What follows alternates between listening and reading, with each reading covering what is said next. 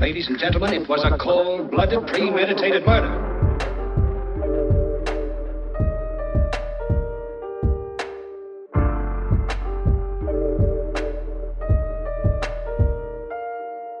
Hi everyone, and welcome to a new episode of the Read and Buried podcast. I almost forgot the name of my own podcast there. That's a little bit concerning. I'm Frankie, and today I am delighted to be joined by the wonderful Hannah Richell. I should have checked that was the correct way to pronounce your name before we started. Is that correct? Well, I say Richell, but I will take anything, to be honest. So some people say Richell. But yeah, officially I think it's Richell, like Mitchell. Richell. Yeah. Okay, they all sound good. I have a similar thing. It's with Pellet. Yeah. Ooh, I know. very fancy, it's a bit like that hyacinth bouquet, isn't it? I mean, I'm happy to be Richell, but it's technically Richell, I believe. Well, thank you so much for coming on. So lovely to meet you. And you. And I've got a little bit of a bio before we get stuck into the questions. I've taken most of these from the internet and various sources, so hopefully it's all accurate. Please feel free to correct me if anything's incorrect. Okay. That works for you. I always say that as a little caveat because sometimes things are outdated, things change, people change. Okay, so Hannah Richell was born in Kent and spent her childhood years in Buckinghamshire and Canada. After graduating from the University of Nottingham, she worked in book publishing and film industries in both London and Sydney. She's the author of international bestsellers The Secrets of the Tides, The Shadow Year, The Peacock Summer and River Home, and her work has been translated into 21 languages, which is very, very cool. Her latest book, The Search Party, follows Max and Annie Kingsley, who have left the London rat race to set up a glamping site in the wilds of Cornwall. They invite old university friends, TV star Dominic, Doctor and new mum Kira, and the free-spirited Jim and Suze, and their children for a trial weekend, but the reunion quickly veers off course. First, there's the incident, capitals on the and incident, around the campfire on the first night. The following afternoon, a storm quickly develops off the rugged north coast. When one of their group goes missing, all hell breaks loose. And as the winds batter the bell tents, emotions run high and tensions mount for all the characters. Who is lying in hospital? Who has gone missing? And who is the body on the beach below the cliffs? Dun dun dun. Outside of writing, Hannah currently lives in the southwest of England with her family, including a beautiful cocker spaniel named Ted. She's a dual citizen of Great Britain and Australia. And as well as being a talented writer, she's also very kind and supportive of other writers. Oh, thank you. That's a very nice introduction. Oh, I'm very glad. Was it all correct? Was I right? Yeah, you were bang on. Great. Fantastic. Strong start then. So you have worked in writing in various facets and capacities, it sounds like, in book publishing and the film industry for a number of years. But what led you down the crime path? Well, that's an interesting one because you're right. I was working in publishing for quite a few years and then I jumped across and worked for Universal Pictures, which was quite a different sort of industry, but still creative and still lots of fun. And I started writing when I was pregnant with my first child. And the result of that was my debut, Secrets of the Tides, which is sort of like a family drama with a lot of suspense running through it. And each book that I've written since then has always been a sort of suspenseful puzzle, but essentially sitting within the family drama genre.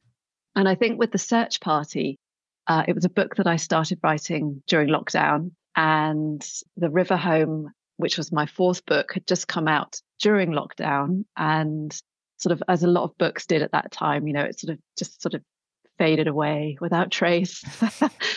And I just thought, as I started to write the fifth book, I wanted to really play around with the idea of creating that sort of ultimate page turner where you sort of have a reason to turn each page. And for me, that kind of led me down the path of going into the thriller world. And it was really the group of characters and the sort of story that they were telling me that made me suddenly realize that, okay, this might actually be a slightly different genre. So I was really nervous when I gave it to my agent, Sarah, to read. But fortunately, she loved it and was really supportive. So it seems to be sort of where my writing is now heading, which is quite exciting.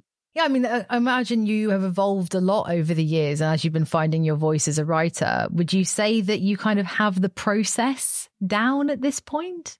I'd like to say yes, but I think each book throws up its own challenges. So I don't think I'm ever going to get to a place where, I can confidently say I have got this nailed. The next book's going to be a breeze, because there's always complications and threads that get tangled as you write. And I'm not a particularly, I don't plan a lot. I know there are some writers out there who do, endless character sheets and have so much backstory in their heads before they even put a word down on the page.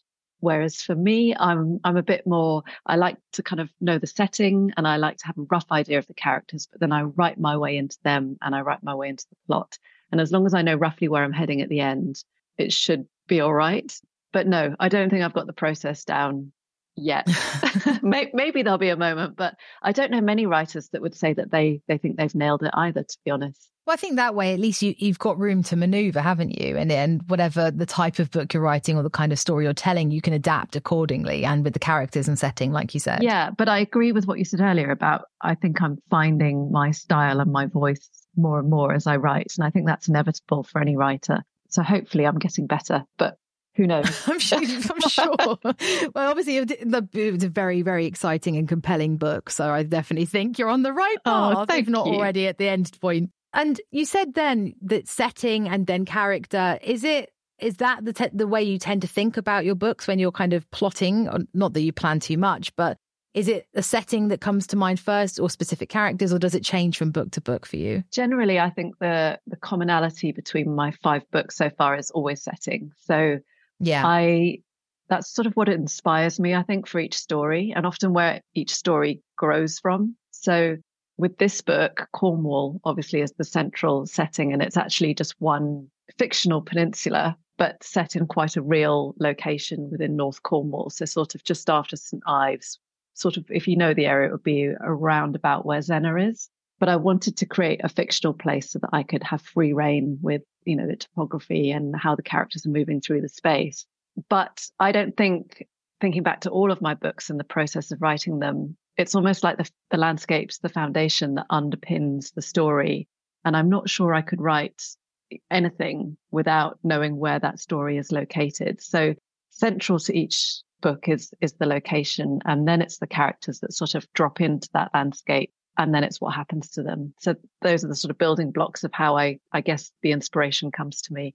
And so do you know Cornwall very well? Is it a place you spent a lot of time, or did you go there to research and fall in love with it? Or I had spent some time there, and it reminds me quite a lot of the coastline in New South Wales in Australia, which is where I have spent a lot of time in my life. And so when I moved back from Australia to the UK, I found myself really drawn to Cornwall because it was reminding me of some of those beautiful beaches down the coast from Sydney. And I sort of fell in love with it, even though I already knew it from my childhood.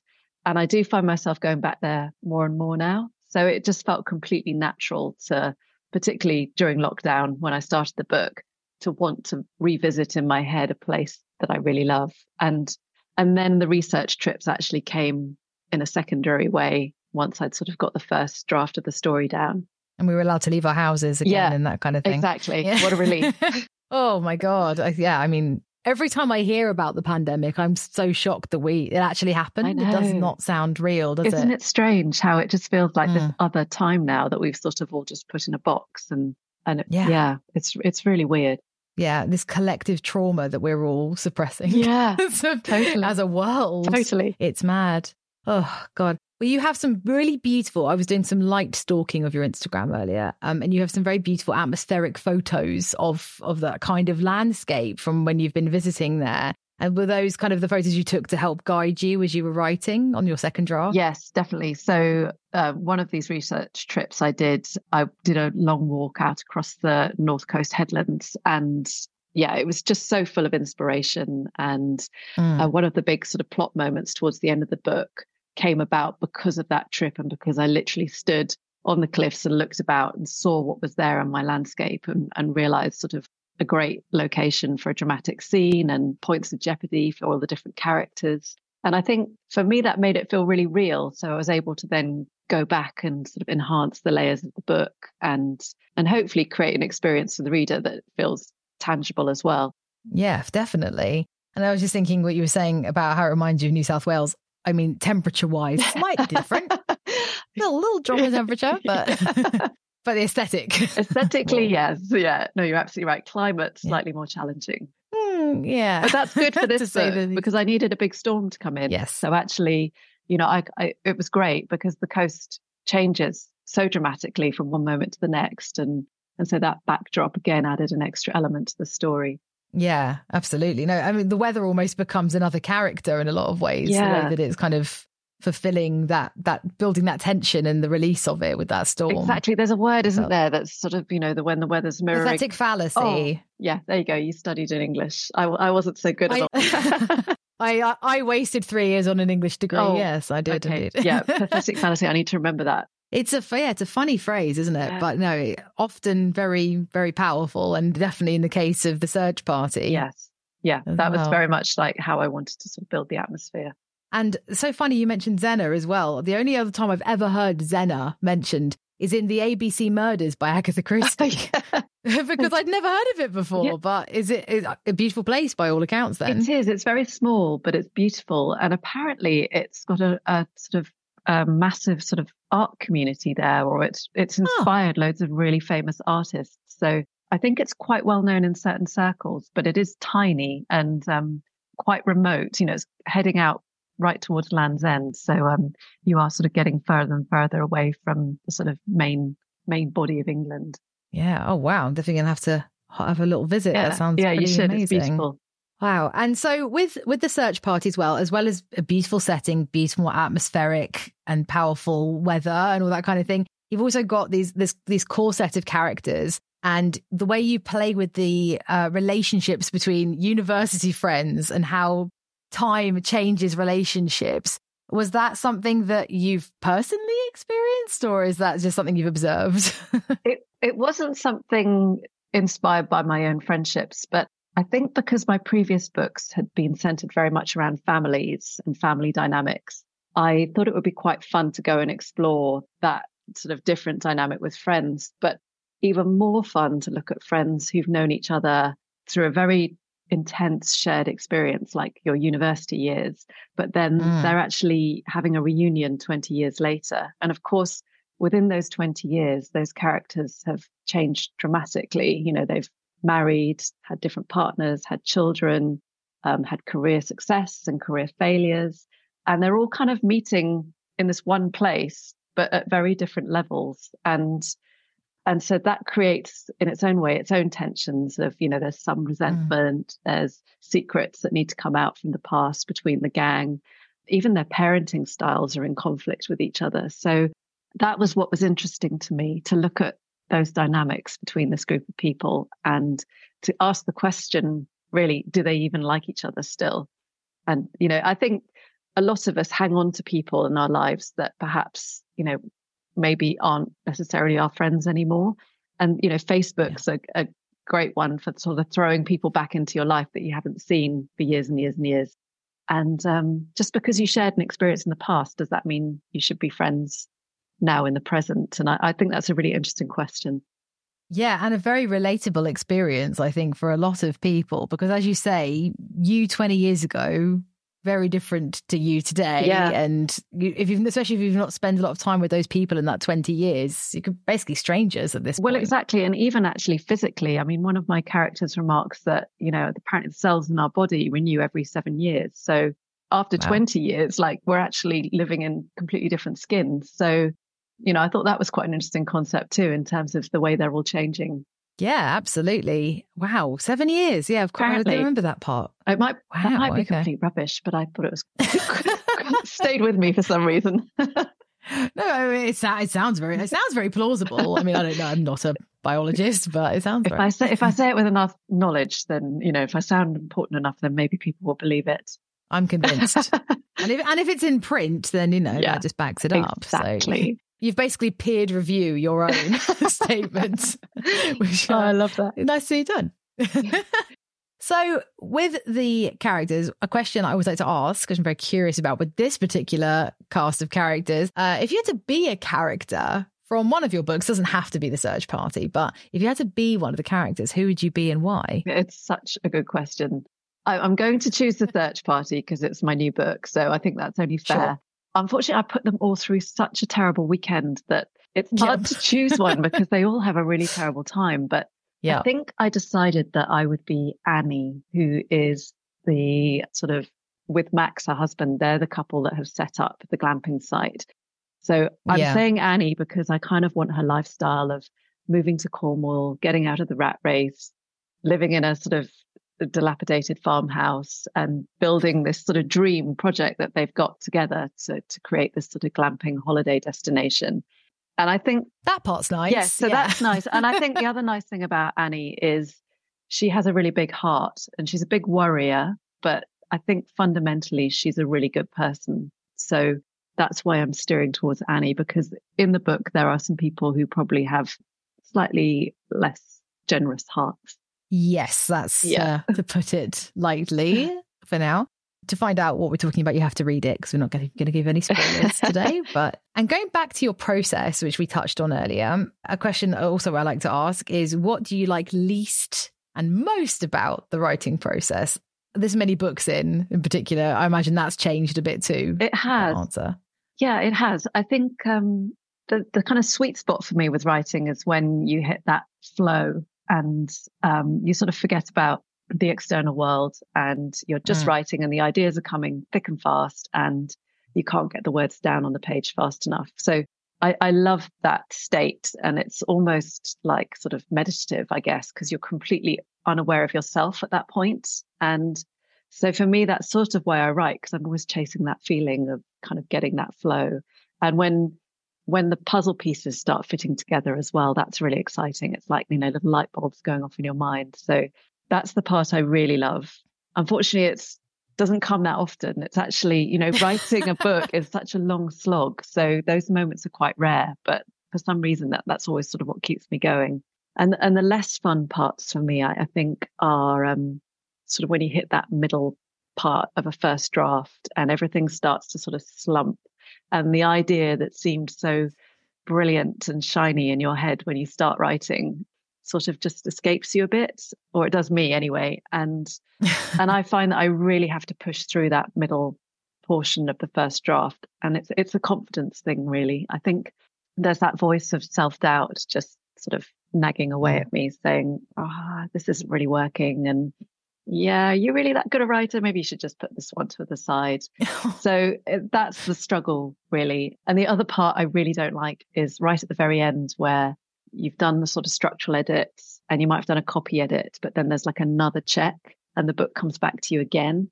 And so you have to read it again. And at that point, you're so sort of worn down by the thing, you can't see it clearly anymore. And there's this fear that, you're going to send it out with a terrible clanger in there or massive typo. And I find that bit really quite boring, having to kind of read it again and again and again. So it is funny, isn't it, how you go blind to words after a while. You can't even see what's there. Yeah. And also at that stage, you're probably writing a new book. So you sort of want to just be involved in that and not sort of keep going back to the old book. It's sort of like you've moved on. It's a new relationship. And it's like, you've got to go and visit your ex-boyfriend again. Oh, God, he keeps popping back up. Exactly. And, so annoying. Yeah.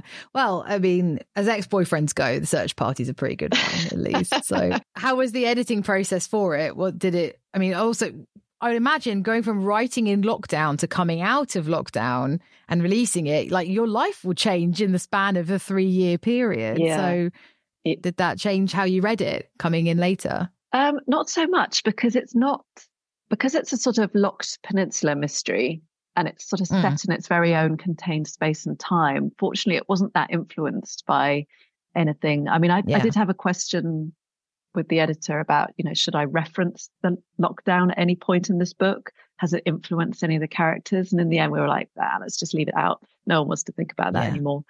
Nope.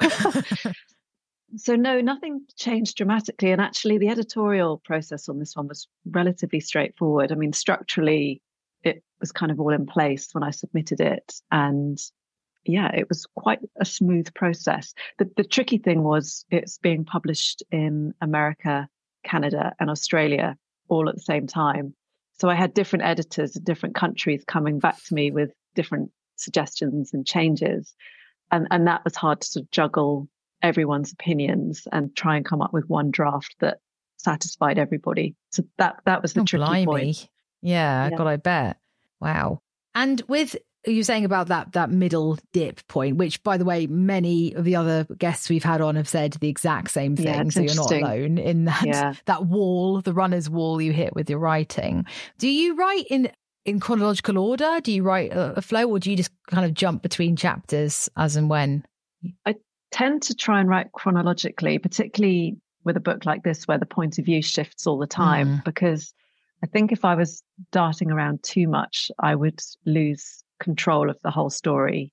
So it helps me to know, okay, what scene do I need to show next, and who's the best person to tell it? And then it kind of naturally unfolds. But having said that, when I get stuck, I found the best way to kind of kickstart the book is to think about a scene. It might be not in chronological order. It might be a little way further up, or it might even be the ending. And if I can't write where I'm at that point in the story, I will jump ahead and write a scene that I'm more excited to write. And then I've kind of got something to aim towards. So that's a trick that I've learned, and I find that really helpful. To re-engage you in the story and get you back into it. Yeah, because you don't want to sit and write a scene that's boring you, because you'll end up writing a boring scene and then everyone that's reading it will be like, this is really boring. So it's better to write the bits that you're excited about and then work out how they're all going to fit together. But I find it an easier process if I'm writing chronologically, definitely. Yeah. And as you say, you've got multiple voices in this book. Which voice did you enjoy writing in the most? There were two characters that really sort of drove the book for me. And in fact, at that point that I mentioned where I got really sort of disheartened by the whole thing, and actually I did start writing a different book because I was that fed up with it and really thought it was going nowhere. There were two characters that just kept sort of popping into my head and sort of nagging me to keep going.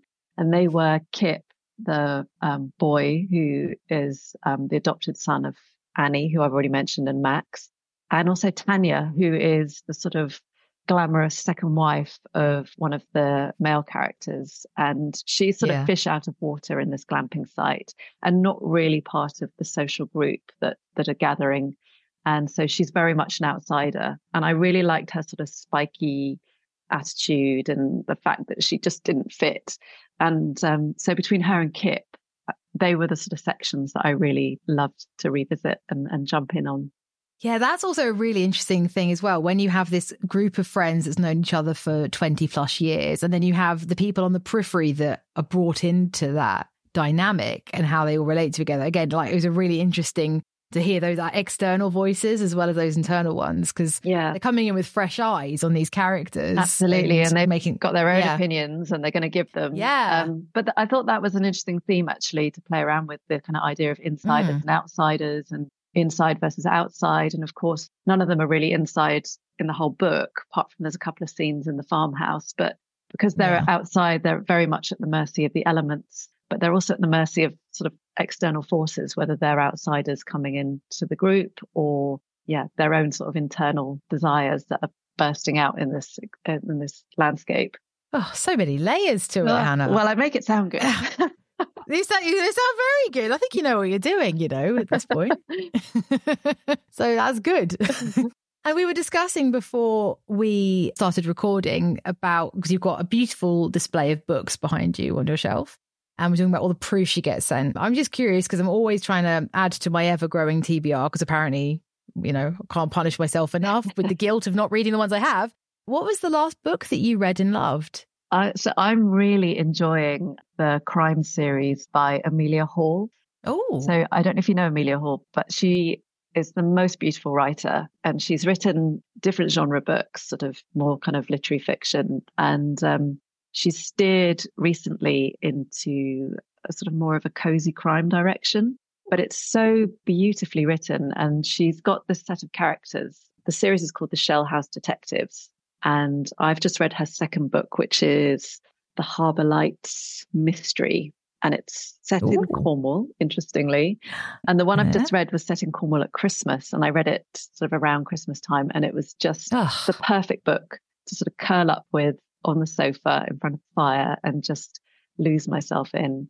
And I I think what Amelia does brilliantly is not just sort of a cracking crime story, but it's the characters she draws and the way she makes you fall in love with them, basically. So you have this really deep empathy for each of her characters, and it really draws you through her stories. But her writing is just so lovely that I think everyone, if they haven't discovered Amelia Hall yet, really should, because she sort of speaks to that Richard Osman market, that sort of slightly more gentle crime. But there's definitely darkness there too, because I like a dark book. And so Amelia is the one I would suggest everyone runs out and puts on their TBR pile. That sounds like a great recommendation. And it's funny how cozy crime seems to be really having a moment right now. I don't know if it's because the last few years have been so brutal. Yeah. That people want a gentle I think that's version, true. I think people want books that feel, maybe a tiny bit nostalgic, but also just, a little edgy but safe. I don't think we want to be too far out of our comfort zone at the moment. No. That's the thing, 'cause at the end of the day, it's still a crime. It's still a murder happening, as cozy as you can make a murder, well, exactly. Yeah, absolutely. Yeah. Oh, no, that sounds fantastic. I'm going to have to check that one out. Do you tend to read mostly crime, or do you read outside of the genre? No, I read really widely, actually. I'll read anything. Mainly, other books I've loved recently are, books that everyone will have heard of, like Tomorrow and Tomorrow and Tomorrow, which was amazing. I love Lisa Jewell's newest one. And Demon Copperhead, I think, is amazing. So I'll kind of read whatever catches my eye. But obviously, having moved into the crime world myself, I'm very interested to sort of read and explore what's happening currently in the genre and to see kind of what's working. But there's so much good stuff out there.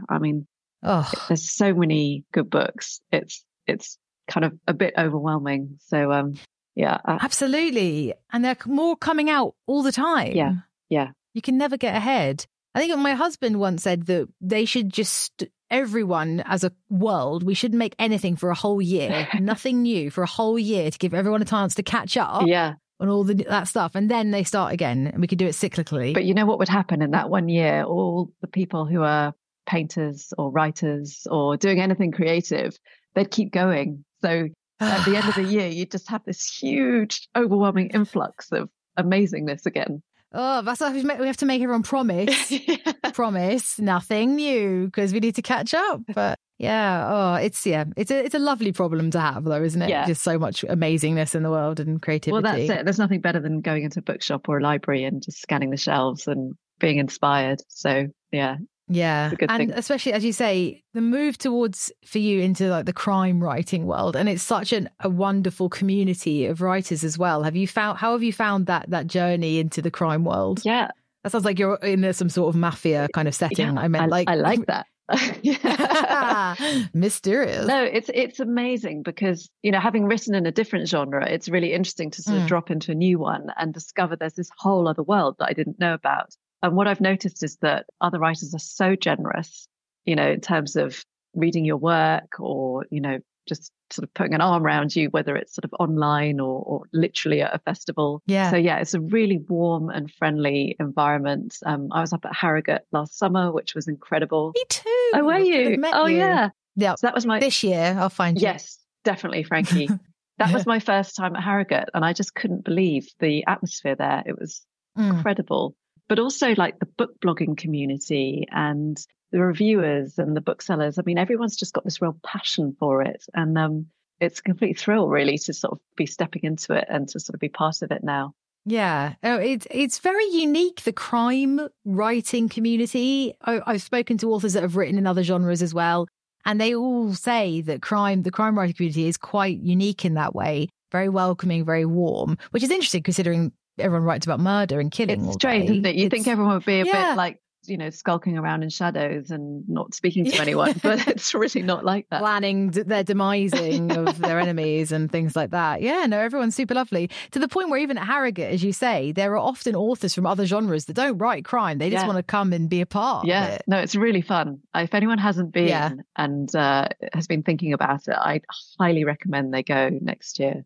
Yeah. This year. Oh, yeah, it's great. This year now, isn't it? Yeah. I know. I wrote 2023 on something earlier. I have no idea what's going on, but it's all happened too soon. But no, I completely agree. Harrogate is a very unique experience. Even if you aren't a writer, just as a fan of books, there's so much you can take in from there. Yeah, and the other amazing thing about it is that after the events, you get to go and hang out in the bar, and everyone's mixing. And so it's, you know, writers and readers and booksellers and everyone just hanging out in the bar, which is great fun. Yeah, it really is. And just watch everyone get progressively drunker. And then it's a very entertaining evening to watch. So you're going this year as well? Yeah, I hope so. I haven't booked my tickets yet, but I've just been talking to some writer friends about possibly sharing some accommodation up there. So we need to get organised. I know people get really super like on it. So yeah. I always get the fear like right after like last year. Everyone was like, "I've booked my hotel already." Yeah. I was like, "Oh, okay, I'll book mine then." I guess it is a bit terrifying. Gosh. Yeah, no, and there are some other great festivals kind of popping up as well. Like Capital Crime was really good last year as well, and loads of new ones popping up. It's just exciting. It's so exciting to see that even though book people tend to be quite introverted, that these events can really bring you out of yourself and encourage that community. 100%. Yeah. Hannah, I'm really sorry. This is the part of the podcast where I have to actually confront you about something quite serious. Okay. I'm scared. You should be, Hannah, because you know what I'm talking about here. Unfortunately, you have committed a terrible, heinous crime. Good. That's exciting. Yep. Good. At least you're no remorse. Okay, I see where this is going. So terrible, so heinous, so disturbing in nature was your crime, Hannah Richell, that unfortunately you have been sentenced to death. Yikes. Yeah, not great. What crime do you think you've committed to get to this point? Oh gosh, that's a good question.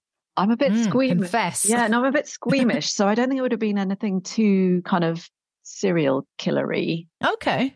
Probably just a mild poisoning, but I guess if I'm on death row, it's got to not that mild. a few people poisoned, maybe. I don't know. Yeah, quite a few mild poisonings. Yeah. Major poisoning. Okay, great. Wow. Do you know what? I love a good old-fashioned poisoning. You know, it's more. I can't go wrong. Kind of classy Agatha Christie territory. Yep.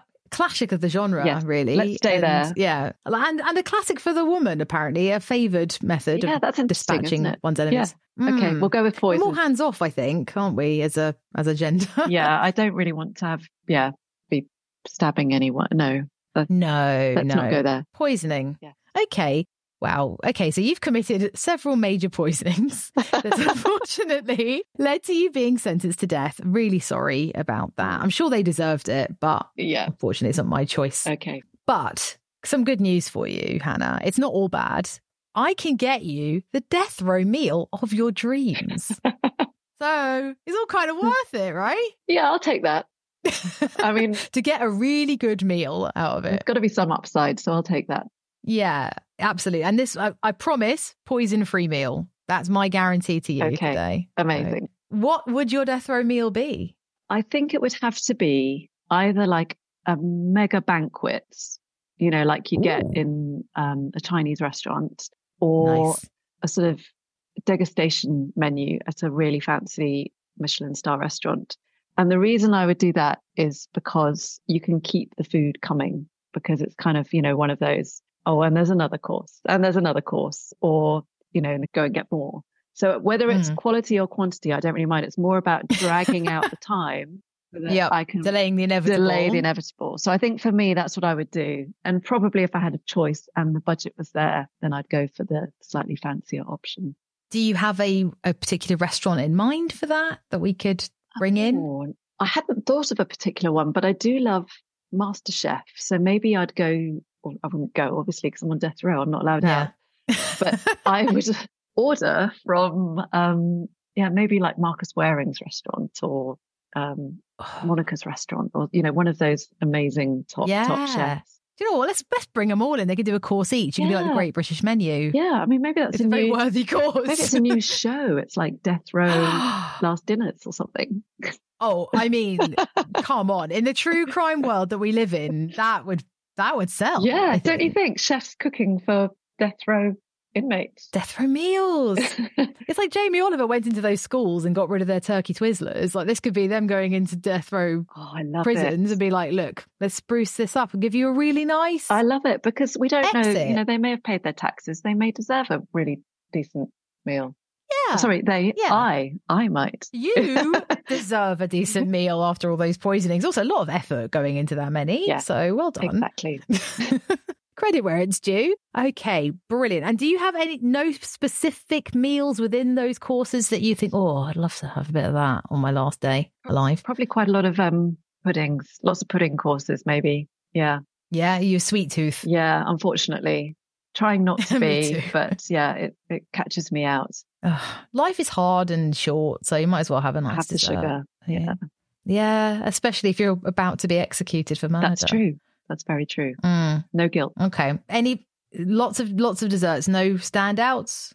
I really like food, so I'm really pushing this. Okay. Yeah, no, I'm feeling it. I'm feeling your passion here. Thank you. Maybe a really decent chocolate mousse, or a tiramisu, or a lemon tart, you know, maybe all of them. One of each. Yeah.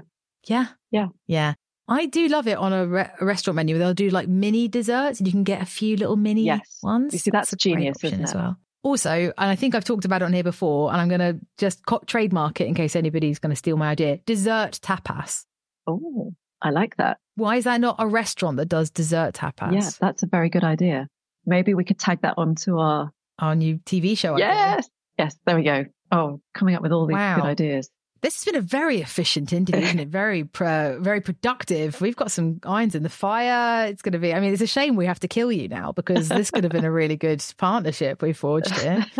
But unfortunately, you've had many, many courses, lots of lovely dessert. But unfortunately, you have come to the end of your courses. And I'm so sorry that you have now been put to death. Okay. I accept my punishment. What a bummer. Yeah. Yeah, so you can't do the crime and not do the time. But more good news, ? More silver lining, shall we say, is that we will bury you with the book of your choice, though. So whatever you believe, whether you're taking that to the afterlife with you, or whether you just want to look cool when you're dug up and they find something nice in your coffin, whatever your interpretation of it is, what book would you be buried with? This, again, is such a good question, and it really puzzled me to sort of know what to choose. And one of my thoughts was that I could just put all my diaries that I keep in with me, because then they're sort of hidden and no one will read them, which would be excruciating. But I think a better choice might be a book that I absolutely love, which is a poetry book by Mary Oliver called Devotions. And I absolutely I don't read a lot of poetry, but I love Mary Oliver's poems. And it's such a beautiful book, and it's just so full of wisdom and kindness and love and humanity. So I figured if I was dug up and they found that book, they'd probably know that I was quite a nice person. They might mistake me for Mary Oliver, which would be no bad thing. Yeah. And worst comes to worst, I thought if I was accidentally buried and I wasn't actually dead, it's a pretty hefty book. So it would be a good one to sort of bash on the lid with and let people know that I was actually still alive and maybe they could let me out. So it kind of, all purpose. Yeah, that's very, very good use of book space. Well done. That's great. You've got a lot of options there. And also, even if you can't, I mean, we'll also put a little reading light in there. There you go. I'd be happy. At least you can read. Exactly. If you don't. Yeah. Oh, well, Hannah, it's been such a delight to chat to you. Thank you so much for coming on. The search party's out now, isn't it? Well, as of the time I'm releasing it, it will be out now. Yes. Yeah, it's out this week as we chat. So yes, it will be. Fantastic. And available in all good bookshops, I assume? Yes, it should be. Yeah, fingers crossed. Fantastic. And where can people follow you online? So I am most active on Instagram, and my handle there is @HannahRitchell, very straightforward. I'm also on Facebook, and I think I'm Hannah Richell author there. And I have a website, which is hannahritchell.com. So I'm quite easy to track down after those. My plant's just fallen over. Given I don't know if you heard that. No, it didn't. Is it all right? No, it looks like it might be dead. Poisoned. Poisoning. Yeah. Successful though. Congrats. Yeah. So anyway, I'm easy to track down at any of those places. Fantastic. And I recommend your Instagram because, as I say, you've got not only beautiful atmospheric photos of coastlines, but you also have a gorgeous dog. Oh, yes, and Ted. that for me. Oh, Ted. He's a bit mad, but he's beautiful. So yeah, that's yeah. And the cat as well, right? I could see them interacting. Yes. So the cat's Sydney and Ted's the dog, and they surprisingly love each other, which is really great because you sort of have grand ambitions when you introduce two pets that they're going to love each other, but it doesn't always work. But they're good pals, so that's really lovely. And now we've got the new plot of a children's book. Yes, we do. Ted and Sydney. Yes. Oh, well, this has been a really productive meeting. Hasn't it? Very creative. All the ideas. Very good. Yeah. Thank you so much for coming on. Oh, thank you for having me, Frankie. It's been really fun to chat. Well, the pleasure's all mine. And thank you to everybody who's listening. Please go and buy The Search Party and follow Hannah everywhere. And you can also follow Read and Buried on pretty much all the social channels, or you can email us at readandburiedpodcast@gmail.com. And I'll be back very soon. Hannah, another thing is I never know how to end these podcasts, especially now that I'm on my own. How do we end this thing? Should we just say bye? Classic. Bye. How would you like to challenge your little grey cells while revelling in the vintage perfection of David Suchet's Poirot? If so, then the Labours of Hercule podcast was made for you. We're taking a deep dive into every episode of this masterpiece of television and giving you the clues you need to solve the case along with Poirot himself. We present the case and you solve it. Whether you're a detective in the making, or if you just simply want to gush over the genius and art decadence of Agatha Christie, then subscribe now to the Labours of Hercule wherever you get your podcasts.